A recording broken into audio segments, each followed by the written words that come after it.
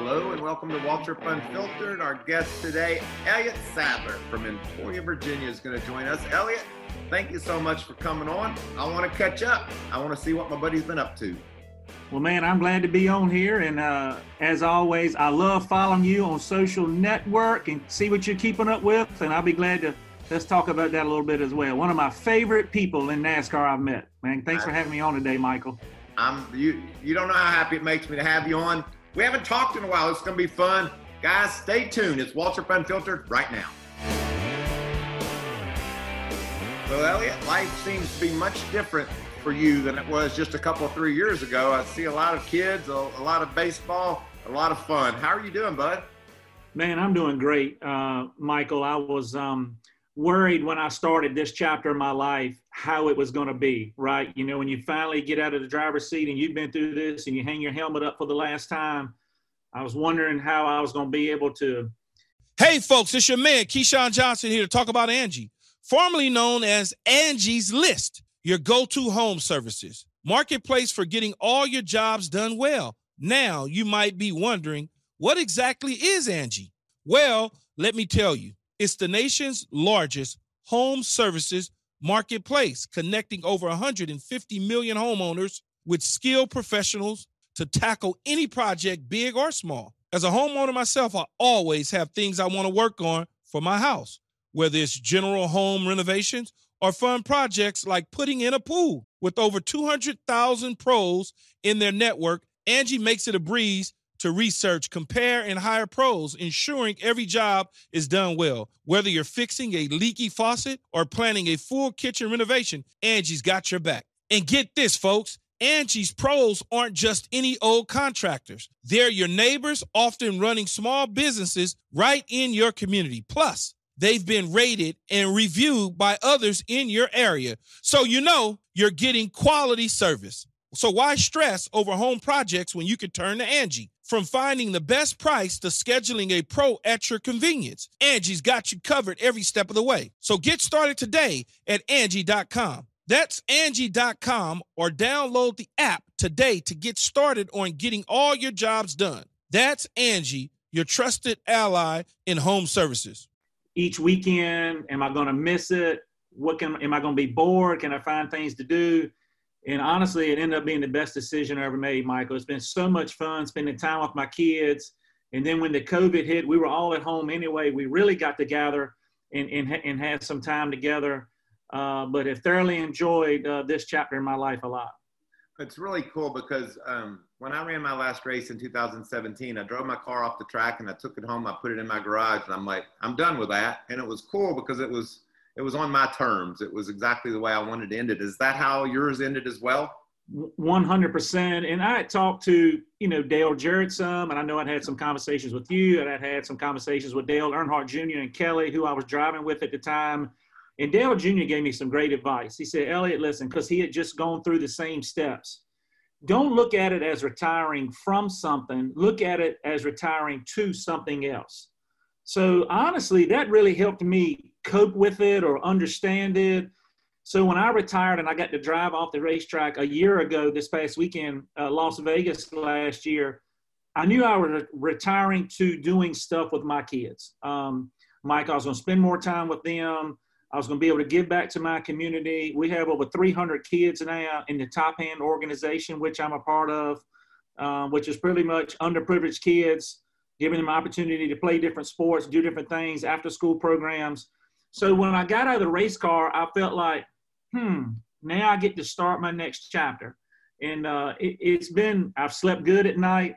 It's not as much travel. It's not as much stress. But I really feel good about the decision, that I made. And, man, it's been working out great so far. There's a guy just walked in. He ain't really been up to much lately. I don't know. I mean, where you been? Hey, what's up? Car owner. What are you doing?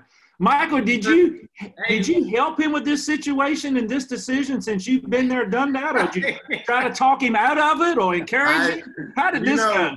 You know, Elliott, what a race car driver's like. I couldn't tell him shit. And I tried. I told him I had easily 15 million reasons that I knew of right. that he shouldn't do it. It's almost like he lost a bet on the 18th hole on a putt, and now he's a car owner. Like he didn't have enough stuff to do already, guys. Yeah. You ain't looking for a job, are you, Elliott? Huh? You ain't looking for a job, are you? No, I am not. Y'all go right ahead. Hey, I tell my buddies all the time, I'm having so much fun drinking beer on the couch, watching y'all sweat to death and running all over top of each other and mad. I just drinking beer and I'm like, yeah, them boys they're having so much fun. They're doing good. Somebody asked me, he said, is Denny going to be able to focus? I said, I'm not sure, because you know what he did yesterday? He played golf. Now, how could he possibly be focused? How could he possibly be focused? Actually, the rumor in the garage is, Denny, you're more focused now than you've ever been. Like, you're like the favorite to take it all home this year. That's what everybody keeps telling me. Yeah. But look, I will say this, from all my friends and stuff around here, congratulations. You couldn't have picked a better – look, we're all Tar Heel fans in this area. Picking Michael Jordan and having him as a partner and a co-owner and all of that is great news and good for the sport. And I just couldn't imagine any Duke player in history making that announcement and getting anywhere near the response. People just would not have cared. One that's been good enough to do it, right? They're not good enough to do it, basketball or racing. So you made a great pick. We're all looking forward to it. Thanks, Elliott. Yeah, man. Great job. Thanks for stopping by. Go check out my putting green. I'm putting a putting green in the backyard. I was wondering if you had tried to talk him out of this or not. I wouldn't say. What is he thinking? I wouldn't say that I tried to talk him out of it, but I made sure that I understood all the decisions or all the boxes he had checked, because it was about 6 weeks ago. We went down to Florida to play golf with Michael, and we hadn't really talked a whole lot about it, but I asked Denny, and this is kind of funny. I said, does Michael watch the NASCAR news? Because evidently you and him are going to be partners. And he said, yeah. He said, I called him and asked him if he wanted to be my partner, and he said, come on down, we'll talk about it. And that's how it started. And obviously I'm really happy for him, because it seems when I did my team, Elliott, I was a Toyota guy. You know, Toyota said, we're gonna build your cars, we're gonna build your engines. All you need is decals. About 2 years later, I looked around, I had 42 CNC machines that cost about $100,000 a piece, you know? Right. That wasn't exactly correct. I had a whole lot more to build and to do at that time than I thought I did. So I know the due diligence. Michael's got some smart people, and Denny obviously around him. I know their due diligence is the reason why they were able to make the announcement, we're going racing in 2021 with Bubba, because they did all their homework, and I bet they're going to be buttoned up when they get to Daytona. Yeah, but one thing I admired about you, Michael, is sometimes we would end up flying in the same plane together while you were putting all this together in your first year, and you were so involved from the top to the bottom. I mean, I remember watching you one night sketching what the pit signs were going to look like the little cartoon characters and all that. I mean, you were so involved in what was going on, doing that, and also the racing part. So I know Denny will be, I know he's competitive as he is, he's going to be involved in it too, but man, it's only 24 hours in a day, 7 days a week. It's going to be his golf. Some's going to have to struggle. Now's the time to set up the bets for the golf game, maybe. I got to have one more chat with him, because he also, he just got back from Pilates, and he took his kids to school this morning. How does he possibly stay focused for this championship run with all that he has going on? Doesn't he know he has a race this weekend? Don't you just love it when people say that shit? You know, we get in the car. I can't believe it. Yeah. Yeah. So they just don't know. They don't know. He's still standing here. You got any advice you want to give him, or just you think he's all set? Just tell him everybody in Virginia's pulling for him. That's right. Love you, Elliott. Yep, right. You got it, man. See you. I gotta go to work, Mike. Oh, he's gonna go to work. Well, it's media for Vegas. Oh, well, stay focused. Make sure. That's what it's listed as, but we'll see where they go. Does that mean it's probably not? We'll see where they go with it. Well, make sure you stay focused and be ready to race in Vegas. So his media day for Vegas for the playoff race is going to be much different than everyone else's, wouldn't you guess? Just a little bit different. Yeah. Good for him, though. Good for him. It was really fun for me to like, I've been watching this from a distance for a while now. And the best part was, and I know Michael a little bit. We played golf before, and I know he's a race fan, grew up that way. But when we got down to Florida this last time, he's like, is Denny going to be able to win this championship? Is he going to be able to beat Kevin Harvick? Kevin Harvick's on fire. And this time of year, Kurt Busch always comes alive too. And I wouldn't count out Martin Truex Jr. He's and Michael is so tuned in to what goes on the racetrack. It's awesome to see and to know. And now taking that next step and becoming an owner, a majority owner in our sport, I'm thrilled. I can't wait to see him at the racetrack. Well, I think it's great for the sport because only a couple of years ago, Michael, we were looking around at some of the age of the owners we have now. And I'm not going to mention their name out of respect, but we have some owners that have some age on them. We're looking around going, who's going to be that next wave of guys keeping the sport going? It's neat, Tony Stewart and his involvement that he got, and now Denny Hamlin and Dale Jr., what he's doing on the Xfinity side. Harvick has always kind of, dabbled in that kind of stuff. So it's neat to see guys invested in our sport, a little bit younger age, putting in the resources, keeping it going. I think it only makes the future that much brighter, in my opinion. 100% too, and just in general, the interest. Michael's worldwide. I know. I read where Lewis Hamilton wrote on Twitter, welcoming Michael and Bubba to the NASCAR world together. So a lot of attention, a lot of fun. Let's talk about your racing. You said. You walked away with a smile on your face and said that was a good ride. Mm-hmm. And it started when you were about 6 years old. That's when it all got going, right? You wanted to race a go-kart. It did. I was, my brother raced go-karts. I had an older brother that raced. You might know a little bit about that.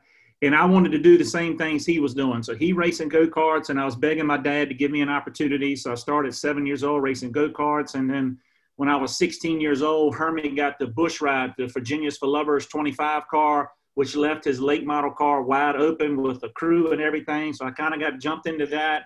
And a couple years later, I was just at the right place at the right time to get a shot with Diamond Ridge Motorsports at Hickory Motor Speedway. Their car didn't make the race. I did with no sponsor. They put their sponsor on my car. We made that relationship, and then into cup racing. And after 27 years, Michael, I have no regrets. Now, some decisions I wish I would have made maybe a little bit better in the race car, out of the race car, some races I wish I could have won, or mistakes I've made or things didn't go my way. But from the friendships I made, the relationships I made, the sponsors that we met, the people that we get to meet, the places that we get to travel, I would not change that for anything in the world. I did it 27 years. I got to walk away on my own terms. And I think a few things happened that kind of led me to retirement. And I'll go ahead and tell you, I don't speak a lot about it. The losing the championship at Homestead with 3 laps to go with the deal with Ryan Preece really took a big bite out of me, because I felt like I've been chasing a dream as a NASCAR champion so long and had an opportunity and then kind of was taken away from me.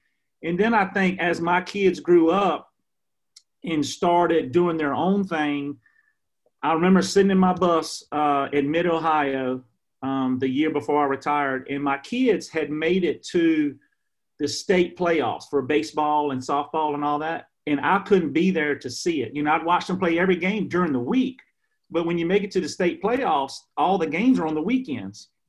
And I remember sitting in my bus, and my best friend was there with me spotting, and I'm like, dude, my heart's not in it. Like, my head is here, and I'm focused on what I'm doing, but my heart is at home with my kids.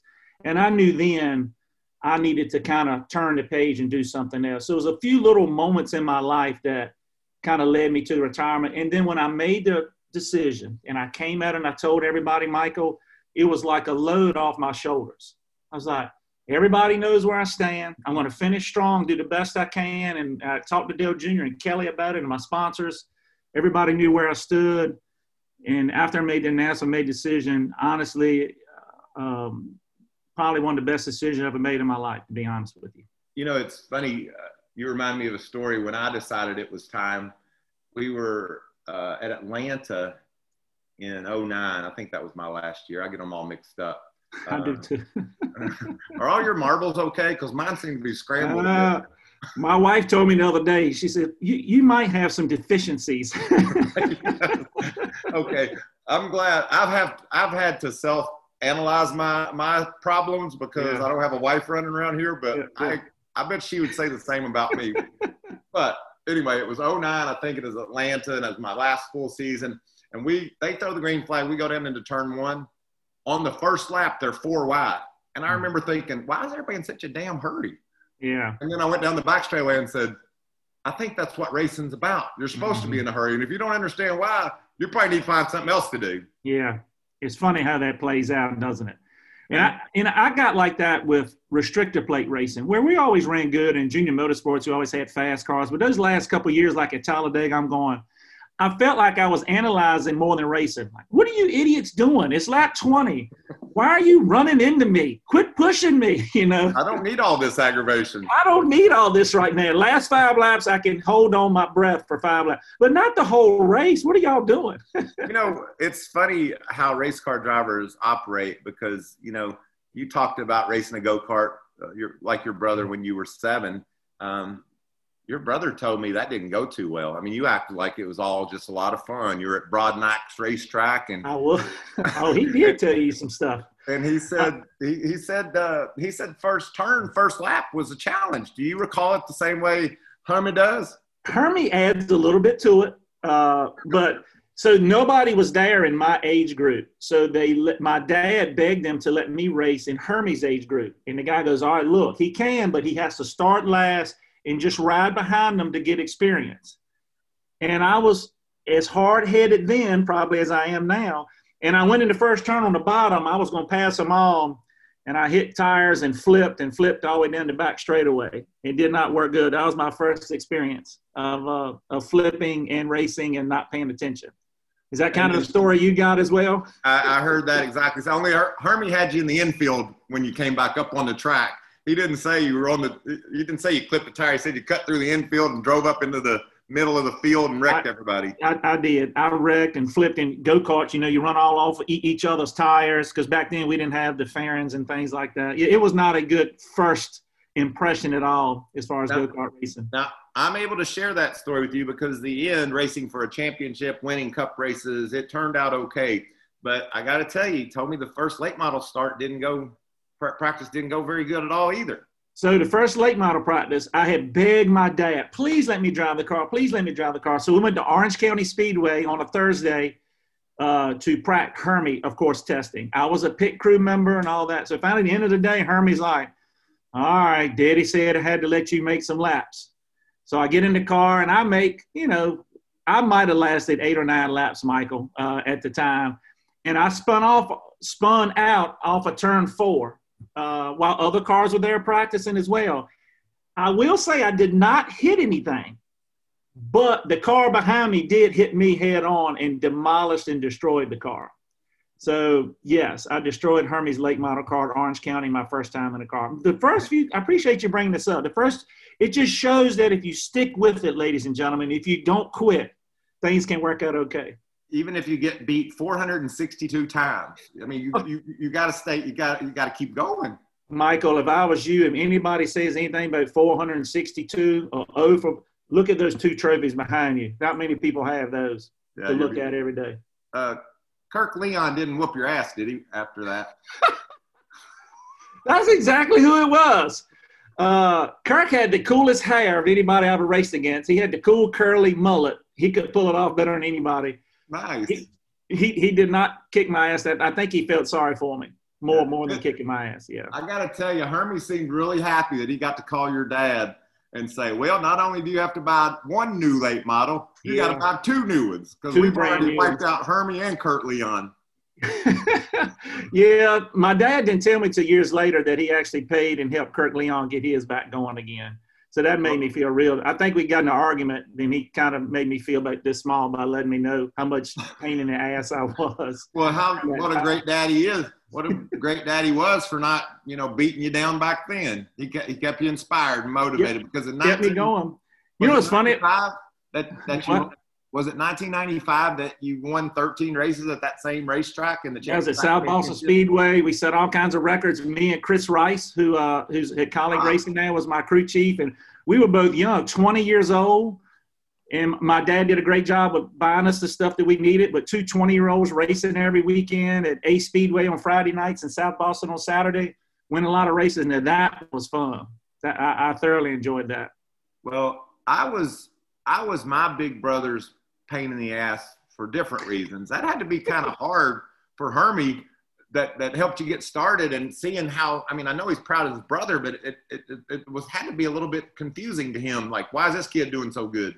Well, you know what? Hermie always did a really good job of helping me. And I think one thing that helped us, Michael, with our age difference, we never had to compete really against each other. In go-kart racing, he was always in a different age group. When he was in late model, I was still in go-karts. When he made it to bush racing, then I made it into late models. We never really competed head-to-head. So we always spent a lot of time cheering for each other. And I'll go ahead and tell you this right now, and my brother knows this. If it wasn't for him, I think coming in, being rookie of the year, running pretty good, setting a kind of a good name, you know, for the Sadler name, I don't think I would have gotten the opportunities that I got. So 1990, say 97, 98, he and I were actually teammates at Diamond Ridge Motorsports. And that was neat. That was a lot of fun. But that was the first time of that competitive competition thing kind of came into play some too. So it was a little rough sometimes around the edges. But even when I was having, you know, maybe a little bit more success than what he was having at the time and all that, he was always 100% supportive. Yeah. He probably handled it better than I would. He was a great big brother. Well, the success you had enabled you to get to Cup, and I'm always interested in a couple of questions. One of your favorite memories has to be winning for the Wood brothers, I would assume. And yep. I already knew the most gut punch you took was losing that championship. Tell me about some of your favorite memories behind the wheel of a car once you made it to the big leagues. So one of my favorite memories, winning the very first race at Bristol, staying out on old tires, which was a mistake, by the way. Me and my crew chief spoke over each other, and I didn't know to pit. Pat Trice was my crew chief. Anyway, we stayed out, won that race, and when we won, I pulled into victory lane, and the Wood brothers are there, and they're so excited, and some of them got tears in their eyes. They had never won at Bristol. That's all the races they had won, and Bristol's so close to their home. And then the neatest part of that is Eddie's like, look, we're coming back to the shop tonight. We're going to celebrate in Stewart, Virginia tonight.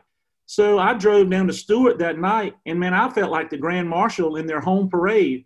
All the people from – you know how close it is to Stewart, and everybody – it's just a family atmosphere. And everybody had come to the shop, and they had toilet papered the whole shop, and they had toilet papered Eddie and Lynn and Kim's house, whose houses were all side by side there on Old 58. So it was neat to be there to experience that. Definitely a time that has stood still in time in my life and in my mind to be able to bring a win for the Wood brothers. That was so much fun. One of my favorite memories as a driver, Darlington, running the throwback paint scheme to Dale Jarrett. One of my last years before I retired, winning the race at Darlington I tried to win so many times was a big one. Two races that stand out in my mind as the biggest gut punch to me. The Daytona 500, 2010, I led like the last 30-something laps, and rain was coming. It rained, and it'd stop, and it'd rain, and it'd stop. I was in the 19 Stanley car, and I led, and we crossed the start-finish line, and Matt Kenseth is running second, and Kevin Harvick is running third, and I remember it like it happened last night. We cross the start-finish line, and Harvick drifts high. Matt Kenseth drifts high like he's going to pass me high, and I come off the yellow line. He goes back under me into one, and he passes me, and then the rain starts when we come off of turn 2. So I was 10, 15 seconds away from winning the Daytona 500. One bad move, one bad block, or too late to block cost me a chance of winning the Daytona 500. But what people don't know, the story that people don't know, my wife was pregnant at the time with Wyatt, my first son. And we had a lot of difficulties with the pregnancy. We knew Wyatt had an issue.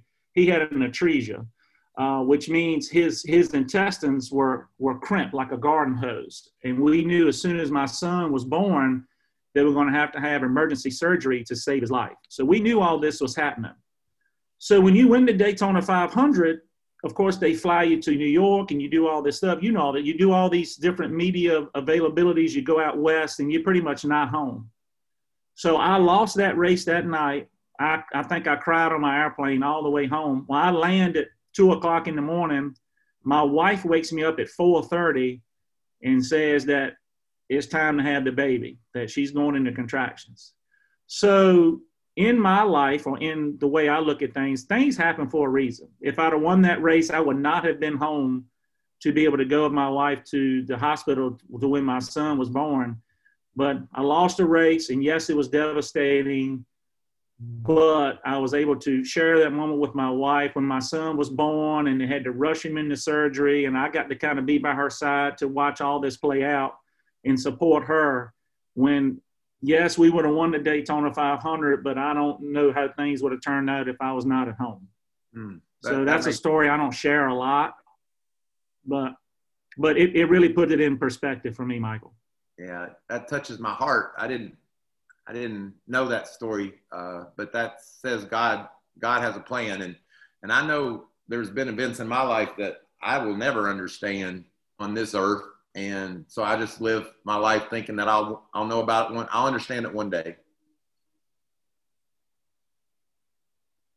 Yeah, I understand. I know, but what I see when I see you is not always what you did on the track, but the bigger than life and personality, charisma, attitude, funny, everything that you've brought to racing, not only as a driver, but also working the TV for all the truck races and all those things so many years. You brought so much happiness to people's lives that way that has kept people NASCAR fans. We all seem like are pulled in certain directions for certain reasons that maybe we don't always know why, but there's always a greater good for that.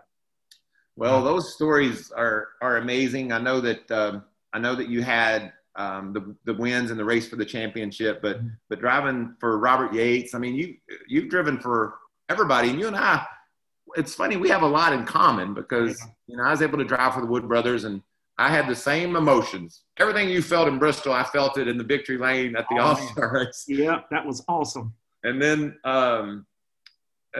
just the fact that we both were able to win in the trucks and the Busch, all that's something that sort of tied us together. And somehow one night in Daytona, without my spoiler, I was able to somehow imagine. You whooped me at Daytona with no spoiler.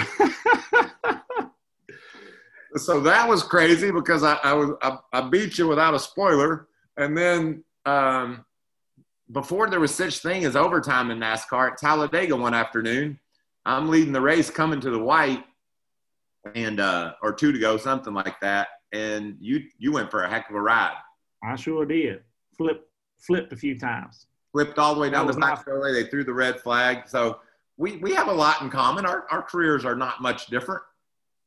No, they're not. I think we've been blessed to experience a lot of different emotions in the sport that we love and drive for some great people. The funniest thing I will tell you, my side of the story at Daytona. So my spotter was Brett Griffin, who we all know and love. You've known Brett your whole life too. And he's like, look, because we were running first and second. Hey, Michael wants to make a deal where, you start on the outside and you just drop down in front of him, then y'all work together, get away. And I'm like, man, Michael's right good at drafting. Don't you think we should leave him out? And then maybe he has to work harder? No, this will be the best thing. Y'all work together, then y'all just pull out and get away from everybody else. These damn trucks, everybody's going to wreck. And then you made a great move off turn 4 to win the race. So I told Brett, I was like, dude, hey, man, we can't work with Michael anymore on these last restarts. He's too good at drafting. You know what was hilarious about that, and I think I came up with that idea. I said, hey, ask him if he'll do that. And my brother was over listening on the radio, and he's like, nah, you don't want to do that, Michael. And I'm like, I think I do. And so the thing that was crazy is there was not bump drafting yet, or there was not pushing. Right. And I started pushing on you. And I'm like, and I'm looking in my mirror, and we're driving away from everybody, and you're not wrecking. I'm like, well, damn, this is pretty cool. We just drove away, and one of us was going to win for sure. Yeah, that was neat how that kind of, involved in our sport and came about with people learning to do that. And Denny Hamlin was one of the first people I ever saw do it, to be honest with you, at Talladega. He'd push somebody to the front and then leave them and then pull down. There's something to this. Yeah, something to this. Yeah. Well, that's a lot of racing talk. I want to know more about the kids, and Wyatt's turned into quite the athlete. And what's it like at your house these days? I know I'm really fortunate to squeeze you in because you said you had kid duty about 30 minutes from now. Yeah, I'll go pick the kids up from school in a little while. But so I'm a part of a foundation here called Top Hand Foundation, and we have 19 teams, which is baseball and softball, that we offer for kids in our area. And we have a lot of guys that help us with scholarships that we can help underprivileged kids and get them on the ball fields. We also have gymnastics. We also have cheerleading. We have after-school programs and studying groups for these kids in school. We do family nights for underprivileged families that come in, and we'll feed them dinner and have movie nights and things like that. So we're trying to do everything we can to help underprivileged kids in our area, give them a chance. They're pretty much, Michael, you don't have to live in Charlotte or Richmond or something to have an opportunity to pursue your dream. You can be from a small town. We can teach you the right things, to be a grown man or woman and learn responsibilities, but learn also a craft. And if you want to use this as a platform to have an opportunity to go to college, then we're going to help you do that. So I have absolutely loved it. My dad coached a lot growing up. My brother has coached a lot of different sports. It's in me. I love it. I honestly, I'd rather be known now as Coach Elliott. I don't use my last name. I don't use Coach Sadler because I don't want my kids to get me confused with the race car driver. I just want to be Coach Elliott. And it's really neat. We meet with parents all the time and try to lay out plans and help some of these people get scholarships and move along. And now with the COVID-19 and the pandemic, and a lot of our underprivileged kids are getting left at home more. This virtual schooling is not for them. A lot of them don't have Wi-Fi. They don't have the computers. They don't have the parents at home to help them get through tough times. We've started a Top Hand Academy to where you can bring your kids in, and we have people helping them get through some of this virtual learning because it's really bad in the area. We're in a tier 1 area. Poverty level is very high. So we have to do a lot of different things to try to help get these kids the proper food, nourishment, stuff like that as well. I absolutely love doing that and being a part of it, to be honest with you. My wife's a school teacher, so she does it on that side as well. So we're thoroughly enjoying this part of our life. Well, that's so admirable. I know you do a lot of work for autism awareness too. You and your brother have given so much there, and certainly appreciate your charitable giving, but your heart, because what you do with your foundation, that's just heart. Yeah, I'm so proud of my brother. He does such a great job with Haley Drew, his daughter who has autism, and Hermie's always done a really good job of promoting awareness and talking to parents. His phone rings all the time, talking to different parents that are involved with autism one way or the other. Of course, we all have a special friend, Artie Kempner from Fox, who always has those great fundraisers, but always has that opening ear, man, when you want to call him and ask him about certain situations and how things are done and how we need to do more for awareness for autism. And my brother does a great job with that, and I kind of just follow in his footsteps. The neat part about that is, so I've started a race team. Here I am getting back in the race team, but it's online, Elliott Sadler Esports. And I have 12 guys that work for me. We have some engineers. We have some builders. We got some guys that are racing. Actually, 2 of them have just made the road to pro, which is big. But one of them, Garrett Maines, who's from Richmond, Virginia, has autism. And he is an amazing online racer, and he's actually running the legend cars on Tuesday nights in Charlotte. And he's a kid that he's, of course, high functioning. But when I met with his dad and, I'd raced against him online, I did not know that part of it. And I'm like, oh this is unbelievable. So it just seems like things gravitate and pull us in the right direction. So I'm trying to do all I can to help Garrett follow his dream of becoming a NASCAR driver. So we're working on a few things as we move forward with that. But it's the people I have met through autism through my career have been absolutely amazing. It's been great. You talk about owning an esports team, and back on the racing subject, Hermie has a go-kart racing team. His ownership has continued as well. Yeah, Hermie's doing a really good job. He's partnered up with Robin Bradshaw. If you're a go-karter, he's been building go-karts for 30 years. He works in Richard Childress Racing in the engine shop. But at nighttime, he's always building go-kart frames and stuff like that. So he and Hermie came together, and Hermie is now a go-kart manufacturer, and he is doing great. They've had a good couple of years. They win a lot of races, and I think Hermie thoroughly enjoys that part of it. And I think not being in the seat, you still want to have that competitive something going on. So I think that helps him with that, just like the e-racing helps me with it. And but I'm very proud of him and what he's done with his go-kart racing. Yeah, I am too. And not only his involvement with autism, his involvement with your family businesses. I asked him, I said, how do you find time, Herman? Because every minute it seems to me his attention is on Haley Drew and his family, but yet he's able to include everybody in all of his activities and then have maybe that go-kart race team for a little bit of competitiveness, like you said. Yeah, he's doing really good right now. Those last couple of years when he was, a lot of times the trucks and Xfinity cars would be together, and he'd come stay with me on the bus, and he loved doing the broadcast with you and Phil, and y'all had such a great time. But I think a lot of that towards the end of his career, he was missing some stuff that his oldest daughter, Cora, was doing.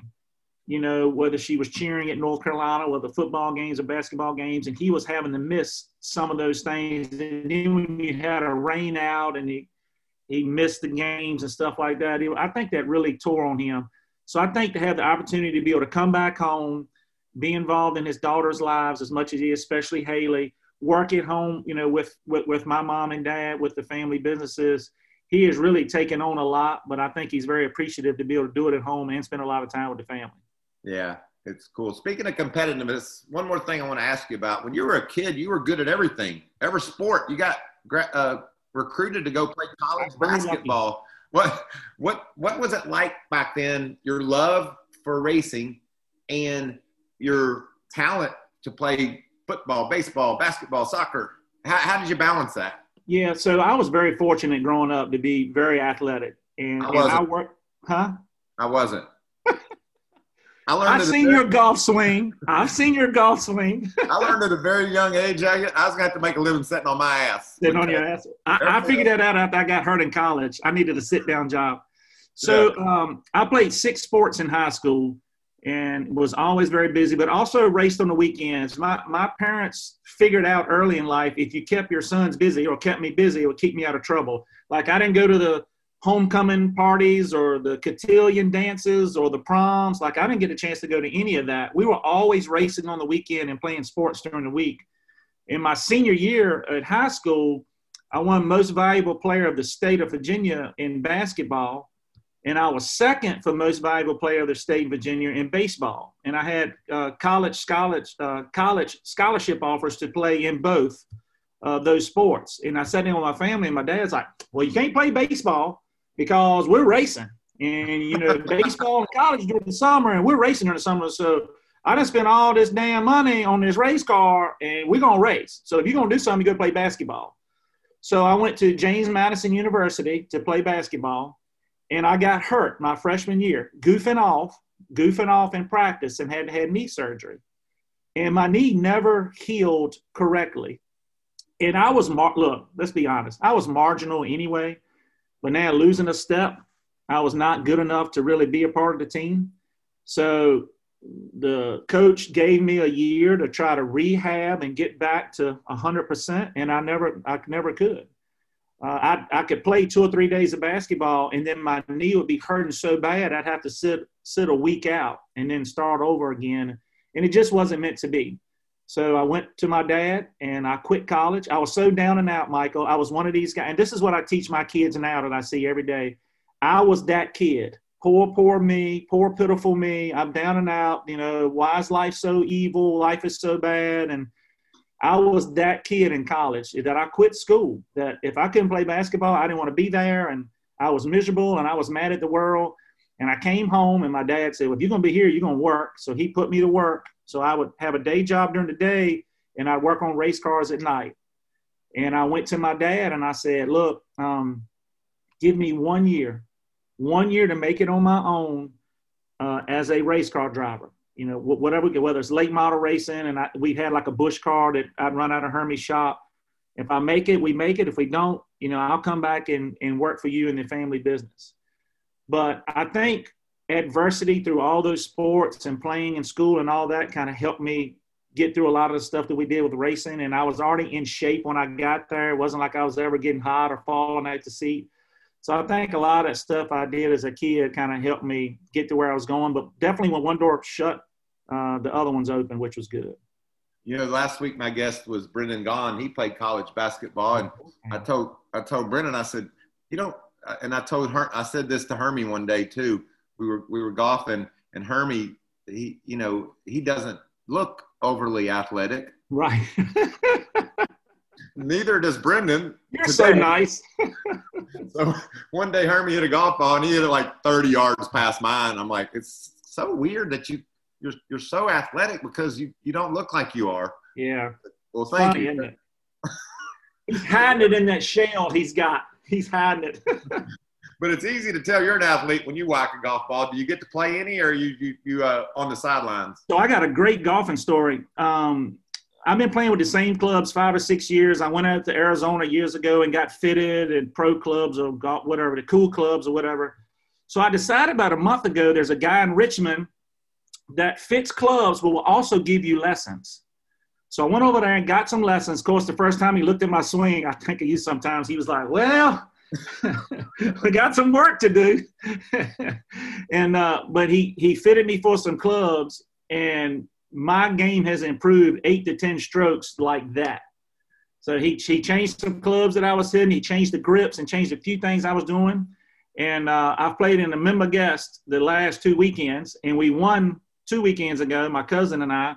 And then last weekend we finished second in the entire tournament. Well, we won the Calcutta at both events. Ooh, that's lucrative.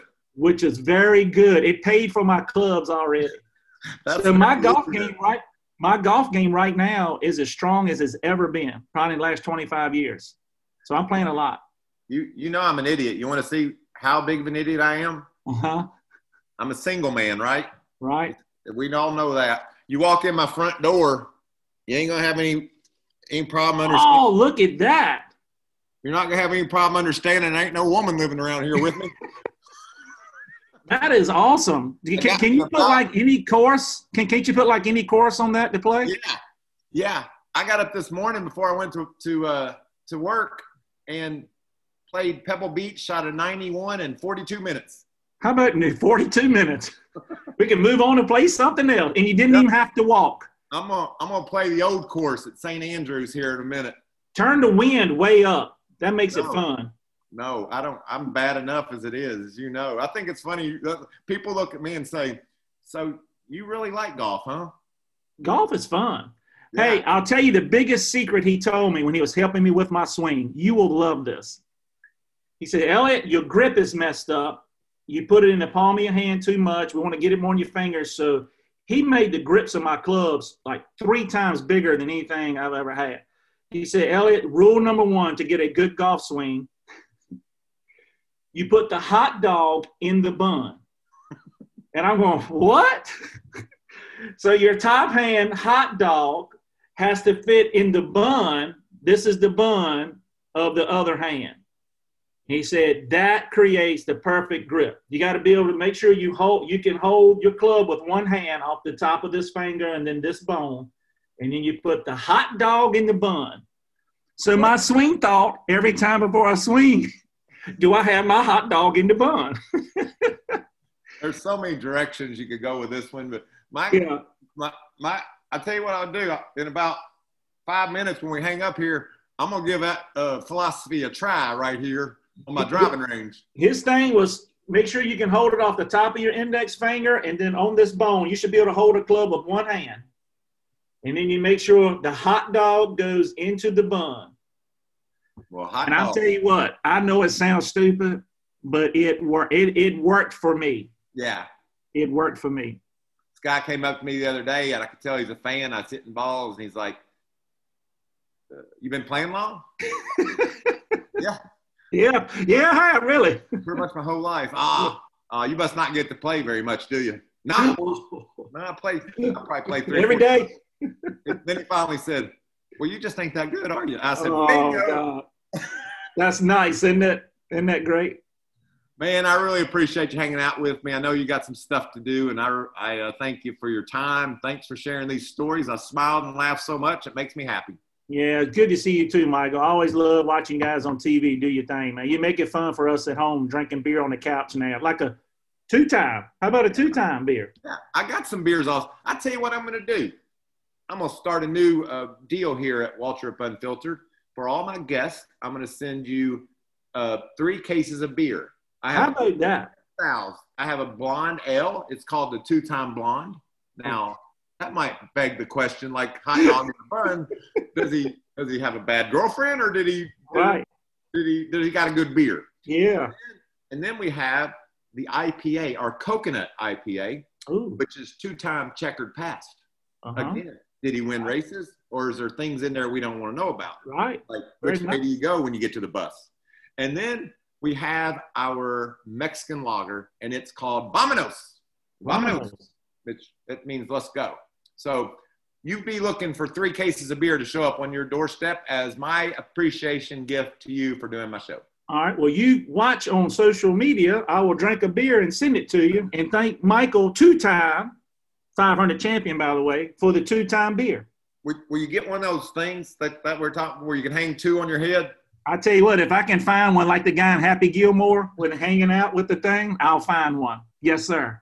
All right, man. I appreciate you. I'll talk to you soon. All right, man. Thanks, Michael. Oh, there's so many people, so many good people that are living a good life after racing. It's so nice to hear Elliott's stories and all he's doing for his foundation, autism, and the family man that he is.